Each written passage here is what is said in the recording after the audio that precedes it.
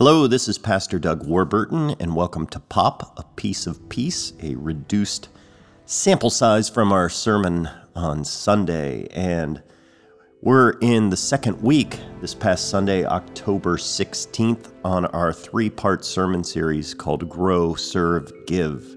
So we're focusing on the word serve. Now, when I ask, what does stewardship mean? What comes to your mind? What comes to your mind? And there's all sorts of things. We talked about this as a staff. Does it mean giving of your time, giving of your resources, your energy, your skill set, your money? I mean, stewardship can mean a lot of different things to a lot of different people. But ultimately, I think a good definition is giving of your time, treasures, and talents. Stewardship started in Old Testament times, thousands and thousands of years ago, and it was evolved from other religions into Judaism, and it was a way for people to offer back to God, thanking God for the gifts that they've been given, but also hoping that God would continue to bless them with good crops and healthy livestock. And so they would offer their first fruits or their first grains or a sacred lamb to be slaughtered or burnt offerings to be put on the altar. It was all a form of worship. Now there's this passage in the book of Micah. It's one of my favorite. It's from Micah 6:8, and it goes like this: "What does the Lord require of you but to do justice, love kindness, and walk humbly with your God?" It's okay for Lutherans to memorize Bible verses, and so I encourage you to memorize this one. It's one that I've had memorized for years and years because it's one of my favorites. What does the Lord require of you but to do justice, love kindness, walk humbly with your God? Now, when the ancient Jewish audience would have heard Micah say, "What does the Lord require of you?" Of course, burnt offerings or lamb or oil, or like Solomon sacrificing 1,000 lambs. What is it that's going to make God happy? But Micah answers the question with 3 verbs. What does the Lord require? 3 verbs. Do justice, love kindness, walk humbly with your God. So let's focus on just that word justice today. Justice occurs all throughout the Bible, Old Testament and New Testament. Just a couple examples in Deuteronomy over and over again. God calls for justice for the widow, the orphan, and the immigrant. Book of Amos the prophet says God longs for justice to flow down like a river. And in the Gospel of Matthew, Jesus says this. He says, "Woe to you, scribes, Pharisees, hypocrites, for you tithe mint, dill, and cumin. You tithe your herbs, and you have neglected the weightier matters of the law, like, things like justice." It's good that you give, but follow justice. So let's ask the obvious question. What does it look like to do justice? I mean, it's an easy concept to say, yeah, it's something we all subscribe to, but what does it actually look like? Shane Claiborne, a great Christian activist and author, said he was speaking to a group of Princeton students, and they asked, so with so many issues on the table, how do you know what issue to follow? And he says he kind of cringes at the question itself because we're not talking about issues, we're talking about people. And he says the question makes me cringe. Issues. These issues have faces. We're not only talking about ideas, but also human emergencies.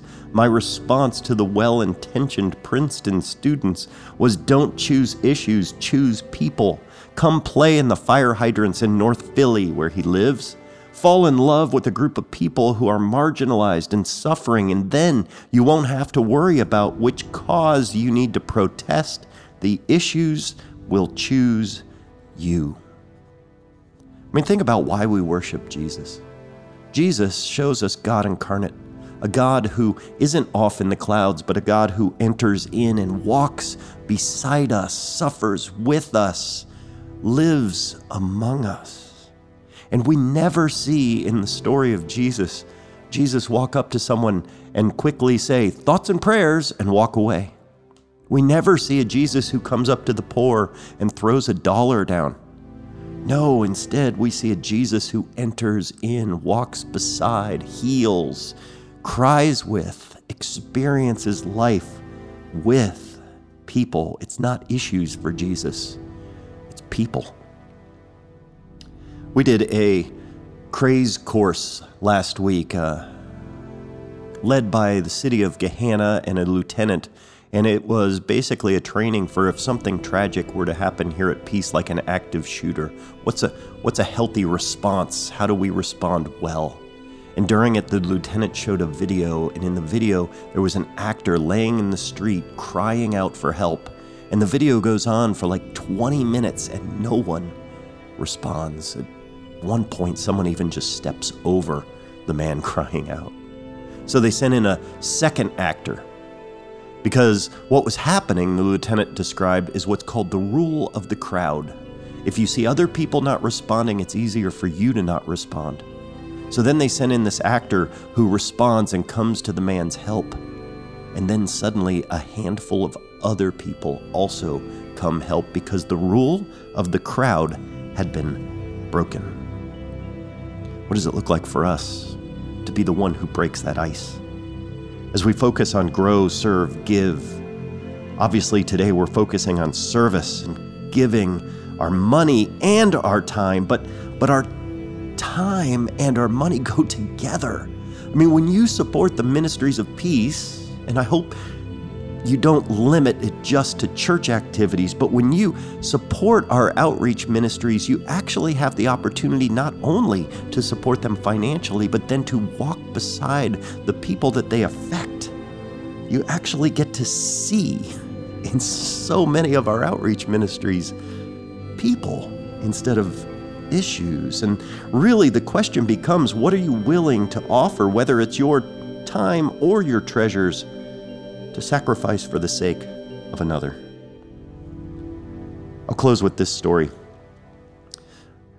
I had decided several years ago to go and volunteer for a while at Lutheran Social Services, one of their food pantries, and they needed people to go to a distant city. I forget where it was, but a distant Ohio city, to go and work in one of their distribution centers. And I remember working with so many people from all over, and one family that I was working with was a family that had been supported by the food pantry, and now we're at a point where they wanted to give back out of gratitude. And I never will forget that and how impressed I was with that. But then there was this other gentleman I was working with who I'll call Cowboy Bob. Cowboy Bob had cowboy boots on and a cowboy hat, and he was from Ohio, but he talk like a cowboy. And we were working, and it was early in the morning. For whatever reason, they needed us there super early. And it was a cool day. And I remember after we had worked for a couple hours, we went out into the parking lot, and the sun had come up. And we're standing there looking at the sun, Cowboy Bob and I. And I noticed how much warmer the sun had made the day.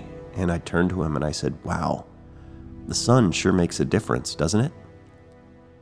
And I'll never forget his response. He turned to me and he said, "Yep, sure does. No matter which way you spell it." And then he looked at me and went, "The sun sure makes a difference. Either way you spell it, doesn't it?"